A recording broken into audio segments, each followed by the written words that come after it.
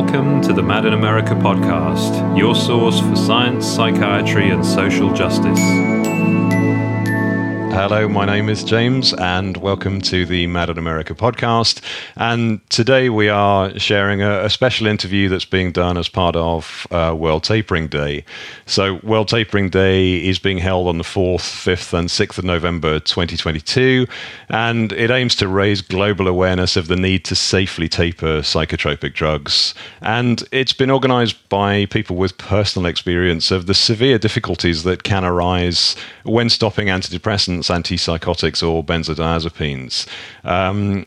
So if you are listening to this as the podcast and you'd like to find out more or to participate, you can visit the website worldtaperingday.org. That's worldtaperingday.org.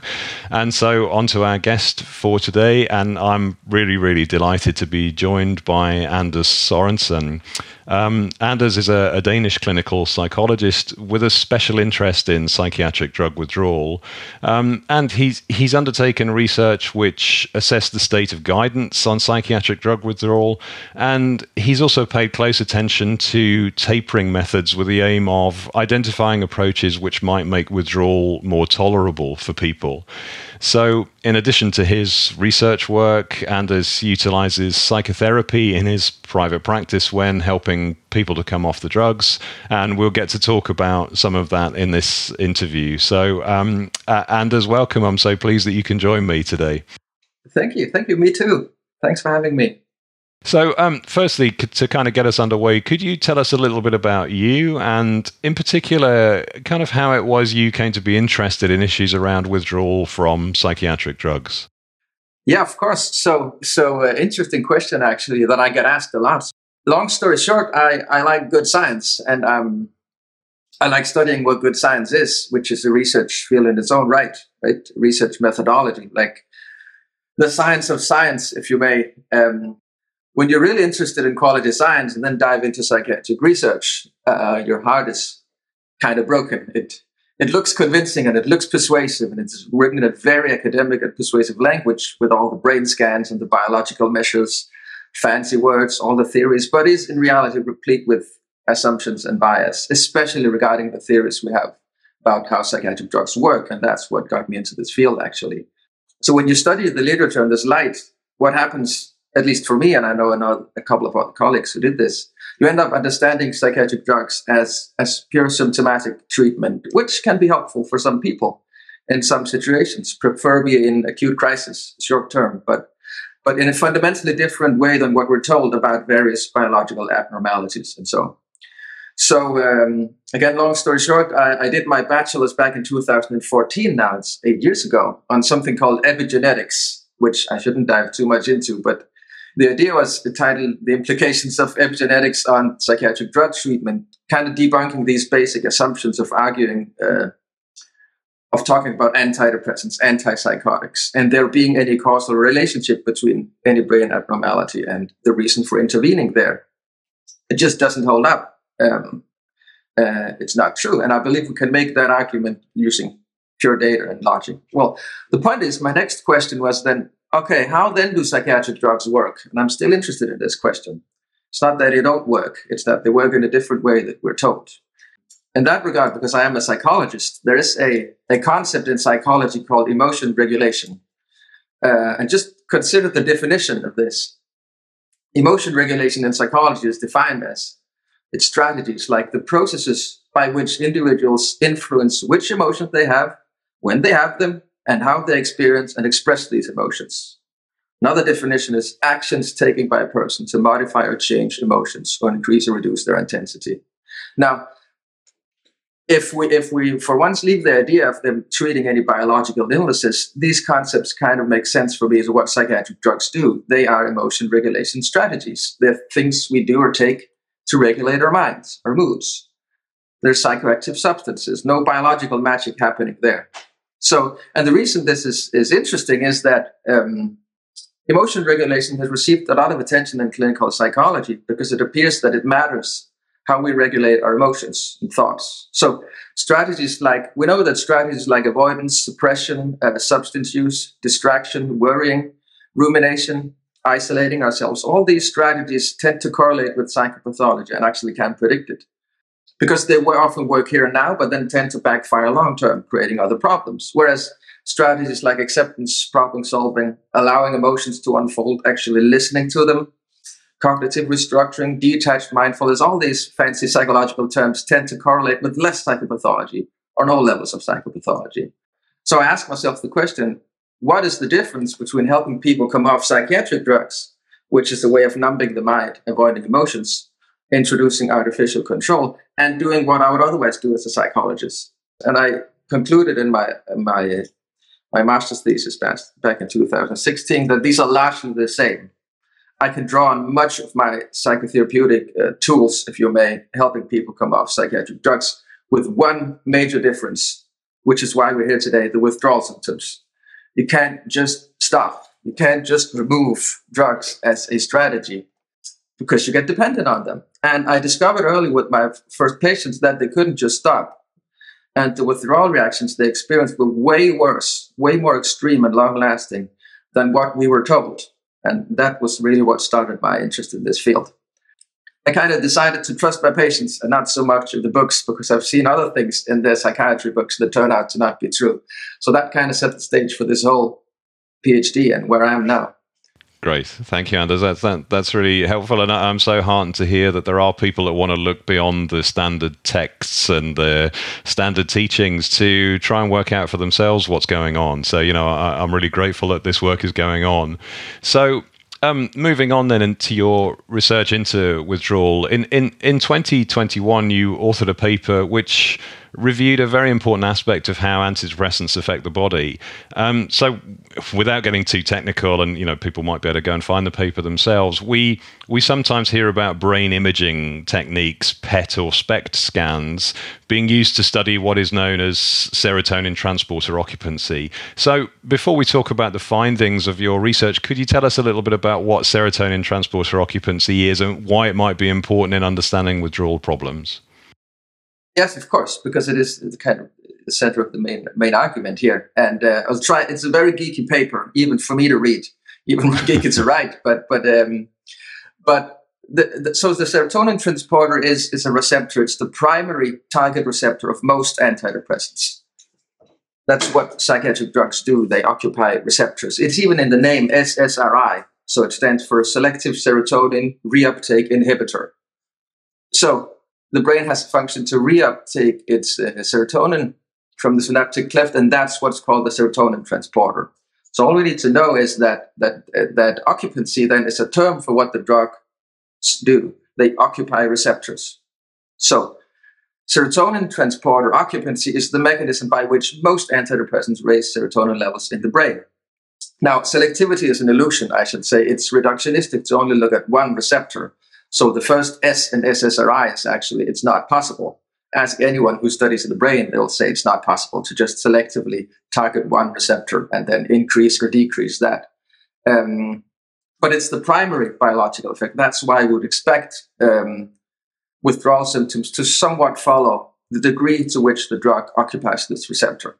Once we understand that brain chemistry is not out of balance, but is actually under what is called homeostatic control, we understand that what drugs do to our brain chemistry is not a correction. It's not fixing stuff. It's actually a perturbation, which the brain is fundamentally hardwired into identifying, recognizing, and then counteracting.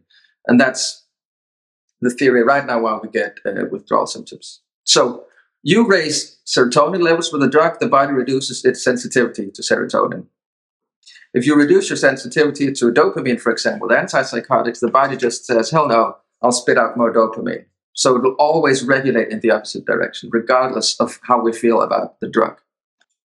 Yes, so problem with withdrawal symptoms, let's just get the explanation done here now. Like serotonin levels, when you reduce the dose, the serotonin levels, the affected levels of neurotransmitters will reduce faster than the adaptation. There's a time lag there. And it's that period of time where we'll experience withdrawal symptoms. So because the body adapts, it has to readapt to a lower dose.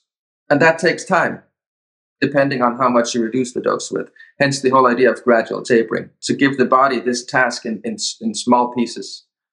It is quite a geeky paper, but it is fascinating to read too. And I was quite interested to read in it that the PET and SPECT scans that are used to find this information, they can't actually tell anything about the effect of these drugs on whatever depression is in the brain, can they? But they can act as a proxy measure for maybe how the drugs affect the brain, but they can't tell us anything about depression. Is that right? Absolutely right. Yeah, I think we have plenty of evidence to suggest that. That's the irony of all. The depression doesn't have anything to do with imbalances in this system. But it's still true. It doesn't change that the drugs do affect serotonin levels. That's absolutely sure. So regardless, you can talk withdrawal symptoms without talking effect, because like clinical effect, this definitely is a biological effect on the brain, which means that the body adapts. The problem with this adaptation, as I see it, this is like a fundamental thing that all long-term psychiatric drug treatment has against it. The body will eventually adapt, and when you stop the drug, it can create this, say, illusion of an effect. Because you stop the drug, you feel worse. Fundamental question. Is that because you get into contact with the underlying withdrawal state, or is that because the drugs work?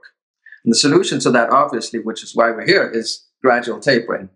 So turning to the kind of results and the what you found from your work, to give some people some idea, some of the studies you looked at showed that even a very, very low dose of an SSRI can occupy these serotonin transporters to a great extent. So in the paper, you give the example of fluoxetine or Prozac, some people might know it as.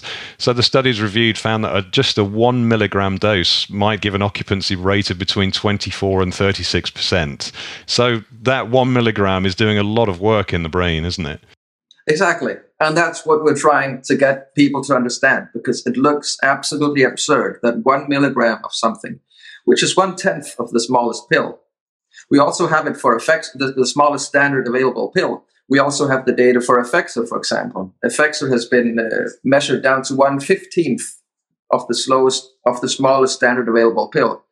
It looks absurd. You almost can't see it when you put it on a table, and it has a very high effect. So yes, when we say, for example, 1 milligram has between 24 and 36% occupancy of the serotonin transporter, what that means is that out of the 100%, out of all your serotonin transporter receptors, between 24 and 36% of them are occupied by 1 milligram.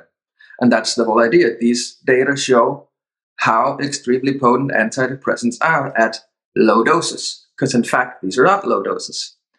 And the problem is obvious. So from looking at the graphs, you can see that the relationship between dose and occupancy, as dose increases, occupancy does increase. The biological effect of the brain does increase extremely rapidly in the lower dose range. Again, lower, that's the whole point, because they're not low doses.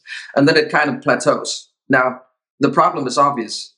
Small reductions in the lower dose range will have large effects on serotonin transporter occupancy, and thus in sudden drops in serotonin levels, and thus again in the incidence and severity of withdrawal symptoms. Yeah, that's so important, isn't it? Because we people that have tried to come off antidepressants themselves, and are people watching this and listening to this, I'm sure many of them will have experienced that thing where you go to your doctor and your doctor says, look, you're on a very low dose. I don't see any reason why it shouldn't be a problem for you to come off. But the review work that you did explains really well why it gets so difficult for people as they get to lower doses. So, that's fun. That's really important, isn't it? It really is, because many people will get stuck at low doses. And it looks funny, kind of these dose reduction schemes. Sometimes you can actually make some pretty dramatic reductions if you're on a high dose. Now, I shouldn't put any rules up here, because some can and some can't. But some definitely can reduce the dose in the higher dose range quite dramatically, with no other consequence than fewer side effects, but no withdrawal symptoms. And then at some point, you hit this bend on the curve, you hit the plateau, and then just 5 or 10% of your dose will have dramatic effects. And if you don't know that the relationship between dose and occupancy is nonlinear, that makes absolutely no sense. And it's completely characteristic, but it does make sense now. And I think the withdrawal community, that's the irony of it all. That's where research comes second to the lay people community.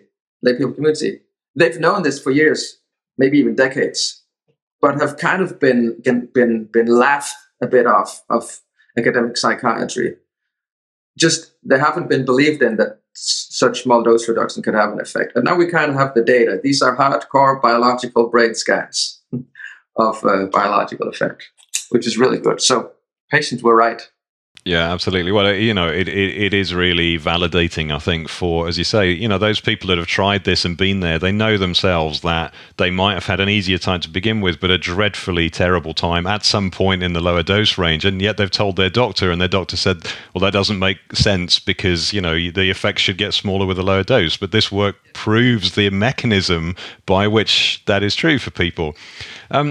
So in the paper, then, you go on to talk about what's called hyperbolic dose reductions as a way of kind of mitigating this. So can you tell us why a hyperbolic reduction might be preferable to a fixed reduction rate or equal percentage decreases? This goes back to understanding why withdrawal symptoms occur.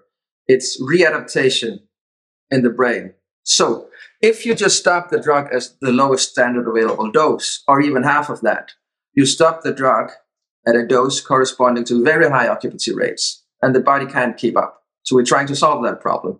The solution is quite obvious. You need to go below the lowest dose, way below the lowest dose, sometimes down to 1/10 or 1/15 of the lowest dose. Hyperbolic tapering is as opposed to linear tapering.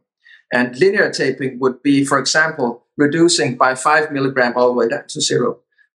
Now, those 5 milligram, the next 5 milligram you take off would be a much larger reduction than the previous one. So, for example, going from 20 to 15 milligram of something is less than going from 15 to 10 and onwards. And the last milligrams will be much more potent. If you plot the occupancy rates by the dose, you can see that that's not a gradual tapering. And the solution to that is what's been called a hyperbolic tapering.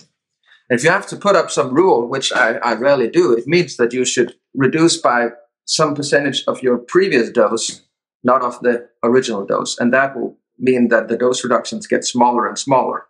So hyperbolic tapering is all about making the reductions kind of fit this hyperbolic dose occupancy curve. And it means that as you approach 0, your dose reductions need to be smaller and smaller. And that's a way of unblocking serotonin transporter. Unblocking the serotonin transporter gradually, which is what we want, requires hyperbolic reduction of dose. If you reduce in the same increments, the next reduction will always correspond to a larger occupancy reduction, and that's where we have the problem. Thank you, Anders. And I'm just wondering, I guess the answer is no at this point because there's probably still a lot of work to do, but has there been any work done to rerun these PET or SPECT scans on people who have completely withdrawn after a period of time to see whether, there's any different data that arises afterwards? I'm guessing not. No, the field is still at Adam and Eve at that point. Sometimes we still have to convince people that withdrawal symptoms actually exist and that they're called withdrawal symptoms and all this. So I think we've come a long way still. We're allowed to call it withdrawal symptoms in the major papers now, not discontinuation studies. But no, that kind of research I'm not familiar with, sadly. Yeah, absolutely. Thank you. Thank you for kind of explaining the science for us. That's really helpful. And the other part of this is obviously people facing withdrawal. There is a significant physical challenge there, but there is a psychological challenge too. So, you're also a psychologist and work in clinic, and so you already recognise the importance of helping people practically deal with withdrawal. And aiding them with the psychological issues that arise during the process of coming off the drugs. So could you tell us a little bit about the kind of psychological challenges that people withdrawing face and how psychological therapy, like you mentioned emotion regulation earlier, how that might help them through those difficulties?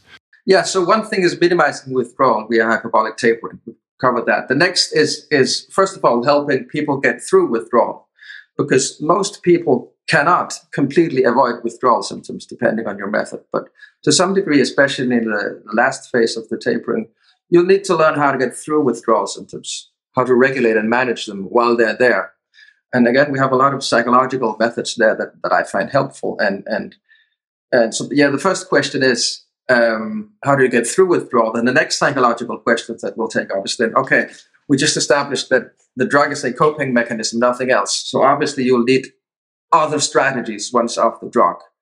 If you're used to regulating your mind with a substance that sedates it, dampens it, creates a distance to it, you'll need other strategies to prevent relapse, definitely. So the reason symptoms is a problem, if you think about it, the reason withdrawal symptoms is a problem is that they can pull in your attention, they can capture your focus, they can steal it from other things you might want to do, like socialize or enjoy things, stay focused, or sleep even. That's what symptoms can do.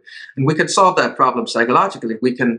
Psychologically speaking, your attention is something you can train. You can train to be in distress and not give it your focus. It's a very fluffy thing to explain in language. That's why we have all sorts of experiential exercises. But just the theory behind, you can actually, just as if you had the flu or if you were tired or hungry, you could learn to not give that focus, not fight it, not suppress it, but detach from it, leave it. And that, to me, is the absolutely strongest psychological friend in psychiatric drug withdrawal, because you can actually learn to not pay attention to even pretty serious symptoms. And most people will find that they have a better day doing stuff to the degree that they can do stuff. Obviously, that's the fundamental problem. It's difficult because your attention is constantly being pulled towards your symptoms and your distress. But it doesn't change that you can learn it. You can discover how to be in distress and not give it focus. And once we understand that withdrawal symptoms is like a wound that your body knows how to heal, it will heal. We just can't intervene. We can't speed up the process. But we can let the wound be a wound and be engaged in other stuff. And it sounds easy, I know, but it's possible via various experiential exercises to actually discover this. And then you'll discover that withdrawal symptoms like catastrophizing thoughts or whatever you would have, depressed feelings, tend to step in the background when you focus externally. And that's very strong to discover that mechanism. That's what gets you through weeks, months, sometimes years of withdrawal. Yeah. Yeah, absolutely. Thank you, Anders. And I wondered what you felt about, that there's, again, in the kind of community of people affected by this, that there are a group of people who say, I've tried to accept what happened to me, the drugging and the difficulties and all the rest of it. And, they try their best to coexist with it. And then there might be another group of people that say, well, I can never accept what was done to me and fight against it every day. Is it healthy, do you think, to try and accept what we can't change and to try and live with those difficult experiences? Yeah, as long as it doesn't sound like giving up, because you're entitled to be angry. You didn't put yourself in getting dependent on prescriptive drugs. So all emotions you may have are okay. That's not what this is about. They're all okay. But learning to detach from them when you find that helpful, that's strong. So that's not, to me, the opposite. So acceptance can sound like giving up. It has a negative vibe to it too, and not in my opinion. It's the opposite of fighting against what's there. And withdrawal is difficult enough already. So the best way through him is some degree of radical acceptance and forced mindfulness into getting through this. It can remove a whole psychological layer of worries and ruminations and threat monitoring and all these things that we do to protect ourselves, but that actually ends up working against us. So there's a huge psychological component of coming off psychiatric drugs. And it's a tricky one because, it may sound like you're just giving up. It's not. And I promise you, you won't find anything of value in the withdrawal emotions, because it can look exactly like a depression. It can look exactly like anxiety, but it's not. It's withdrawal, right? And I promise you, you won't find anything in those emotions. They're artificial. They just present themselves as very, very real. And besides the correct tapering, there's an issue of helping people. There's a thing of helping people get through periods that feel like depression, but is not. Because normally when you're depressed, you should figure out what you're depressed about and do something about that, right? You're depressed over something. You're just not depressed. That's what psychiatry is trying to convince us, but you're not. But in these exact emotions, there's absolutely nothing in there. It's a product of adaptation. So it's tricky. Yeah, it's a really cruel irony, isn't it? That many of the effects that people get from coming off the drugs mimic the reasons they were prescribed the drugs in the first place, and then of course they go to a doctor who knows nothing about withdrawal or tapering, who says, "Well, it's just your illness returning," but we know that's not the case, don't we? Yes, that's really my a day at the office in a nutshell. Obviously, first avoiding this, and actually sometimes we can avoid withdrawal completely. And sometimes we can minimize it. And then it's a question of going through these motions a couple of times, like experiencing to be in something that looks like what you took the drug for, lasts maybe a week or so, yet like going through that, experiencing that makes it easier the next time you do it. And that's really strong stuff to actually have a physical, emotional experience of feeling absolutely horrible and depressed, but experiencing that will fade. And that's where we need to help people get through. Sadly, that happens rarely. And that gets back to the current definitions of withdrawal symptoms. They're extremely understated, if that's a word, compared to the evidence and compared to what people have tried to say. And that's a problem, because that's the document your doctor will look up into and see, okay, withdrawal symptoms is something self-limiting, brief and mild, lasting maybe a couple of weeks. And that'll be the definition, meaning that a lot of withdrawal reactions routinely get misinterpreted. We've talked about the fact that, there's a wide range of experiences that people have when they try to stop antidepressants and some of the other drugs too. So some can seem to get off without too much trouble. Some have problems when they taper but are fine afterwards. But there are a group of people, and I'm probably one of those people, who seem to struggle for long periods after they've tapered. So I wondered, Anders, what your experience was of people who go on to suffer long-term problems after tapering off antidepressants. Yeah, that's one of the really, really dark chapters, isn't it, of psychopharmacology, is can it lead to permanent damage? I see it rarely, but it definitely exists. And so most of the people I see with prolonged withdrawal symptoms, or what we should call it, some of them either tapered incorrectly, like dropped at a dose that was too high, which kind of makes sense that the body can get stuck. I believe there are other mechanisms from biology where the body gets stuck. Even though we reintroduce the drug, the damage has been done, and it needs to recalibrate with time. So one explanation could simply be incorrect tapering, which is why we're here, teaching people how to do it correctly. Another thing I see is like people having experienced very severe side effects when starting the drugs, like drug harms when starting the drug. And now psychiatry has succeeded in categorizing these messages our body sends as clear signs saying, do not put this drug in me, like side effects, extreme, as something we should just wait and overhear and overhear. Just keep taking the drug, it'll pass. The reason I'm saying this is that some of the people I see who've been only taking the drugs for maybe weeks, maybe months, so they haven't become that dependent on them, tapered off the drug, and these side effects kept on going. I think that's really where it all starts. If you have severe side effects when you start the drug, that can also kind of get stuck. So either incorrect tapering or extreme sensitivity to the side effects at the first point can kind of get stuck. The problem is you can't know. Any given person cannot know whether you're very sensitive, whether you will have no problem getting on and off the drug, whether you will have the problems. There's no way of predicting it. But it's gambling to some extent. Yeah, absolutely. It is very much a gamble for people, isn't it? Because they might not know they've got a problem until several years in of treatment, when they try to stop, make a small reduction, and they're in the most difficult place imaginable. Yes, and they didn't ask for that. And worst of all, we aren't informed. Let's say we aren't informed about this. It's in the science, but the whole idea of having a guideline is that not every doctor and not every patient has to go through all the science literature. Good luck doing that. That's not how our system works. So we hire some people to make a guideline condensing the research literature.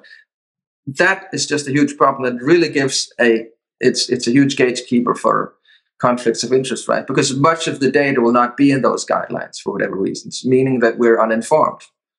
It's the saddest days at the office for me when I have to be the one explaining to people, you're actually dependent on this stuff. You can't just stop. It could be severe for you to get off. It could take years. So, Anders, in kind of summarizing, you got a fairly unique perspective in having done PhD research on this, and also, in helping people face to face in a clinical practice. So, I wondered what your experiences, both in research and clinic, have taught you about the best way to approach withdrawal from psychiatric drugs. So, first of all, of course, hyperbolic tapering is a rule. It's a must. It has to be flexible in some way because it's individual. Look, these graphs measure the mean, the average. So you can't just go into the graph and read, okay, I'm on that dose, I have that degree of occupancy. It depends. Some people have to, so it's a personalized, individual aspect of it. It's universal that it has to be hyperbolic, but when it has to be hyperbolic changes. So that's the first thing. It's really difficult to make schemes, percentage rules. There's really just reducing, stabilizing. And then, of course, really understanding how severe withdrawal symptoms can be. So you don't get caught up in analyzing it and thinking this is you without the drug. That's the first thing, which we've covered. And we know how to do that. It just takes time, but we know how to do that. It just requires small enough doses. But coming off psychiatric drugs, and that's what my next point was, it's more than withdrawal in chemistry. To some people it is. First of all, it involves other strategies. If you're used to stopping your worries and your ruminations and your traumas with a drug, well, that's often going to resurface unless you have had other treatments or strategies put in place while on the drug. Some people haven't. So there is an aspect of learning other strategies, which to me is what psychotherapy is all about. That's why I'm here as a psychologist. Psychotherapy is trying to answer the question, how do we regulate our minds with our mouths? How do we stop worrying and rumination without taking something to sedate the thoughts? And we can do that. We have strategies available, especially from what's called metacognitive therapy and some meditation practices on how to stop worrying. We know how to do that. And that alternative, if coming off the psychiatric drugs means that your thoughts and feelings come alive again, which it often does, you'll need new strategies. But it's also more than that. Also, often it involves actually changing your whole mindset around and your whole beliefs about what mental illness is, away from this idea of having to take something to regulate our minds, away from the idea of pain being pathology, all these things that psychiatry has told us.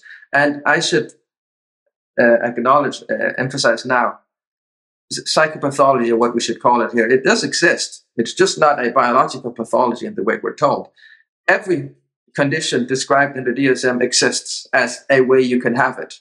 That's not what this is about. It's what it is that we're debating, whether it's a biological illness or it's a reaction to something. So changing your whole mindset around your condition, your emotional state of mind, as a reaction to something that we have to figure out what is and then do something about that, away from this whole idea of being faulty, broken, diseased. If you don't want to wind up on the drug again, we need to get to these basic beliefs you have about what your emotions are and what's wrong with you and what's not wrong with you, what you're depressed about, what you're psychotic about. Many of my patients have never had that question asked before in clinical care because it's been out of the disease model, right? So sometimes coming off psychiatric drugs can be much more than just tapering the drug. And I find sometimes that needs a bit from the discussion. Yeah, that's important. Thank you. And, you raised something really important there, because you talked in the first part of our talk today about the physical dependence that arises because these drugs are acting on receptors in our brain. But then subsequently, you're talking about the psychological dependence that arises when a doctor tells us you have a broken brain, you need these drugs, you need to rely on them. So, that I get that I take that as why there needs to be a response to the physical dependence part, but also to the psychological dependence part too. Exactly. It's not free to tell a person. We all have beliefs about what our thoughts and emotions are and who we are and what's wrong with us and if something's wrong with us. So it's not free to give this message to people. You're broken. You need this. There's a lot of messages implied in that, whether they're said directly or indirectly. You'll start to kind of live up to that, making it part of your identity. And there's no way in hell you'll believe that you have more controllability over your mind when you have to regulate it with a substance. It kind of confirms the beliefs about this being fundamentally uncontrollable, overwhelming. My mind is uncontrollable. It's overwhelming, and I don't understand my emotions. Well, it'll feel better sometimes to not feel that.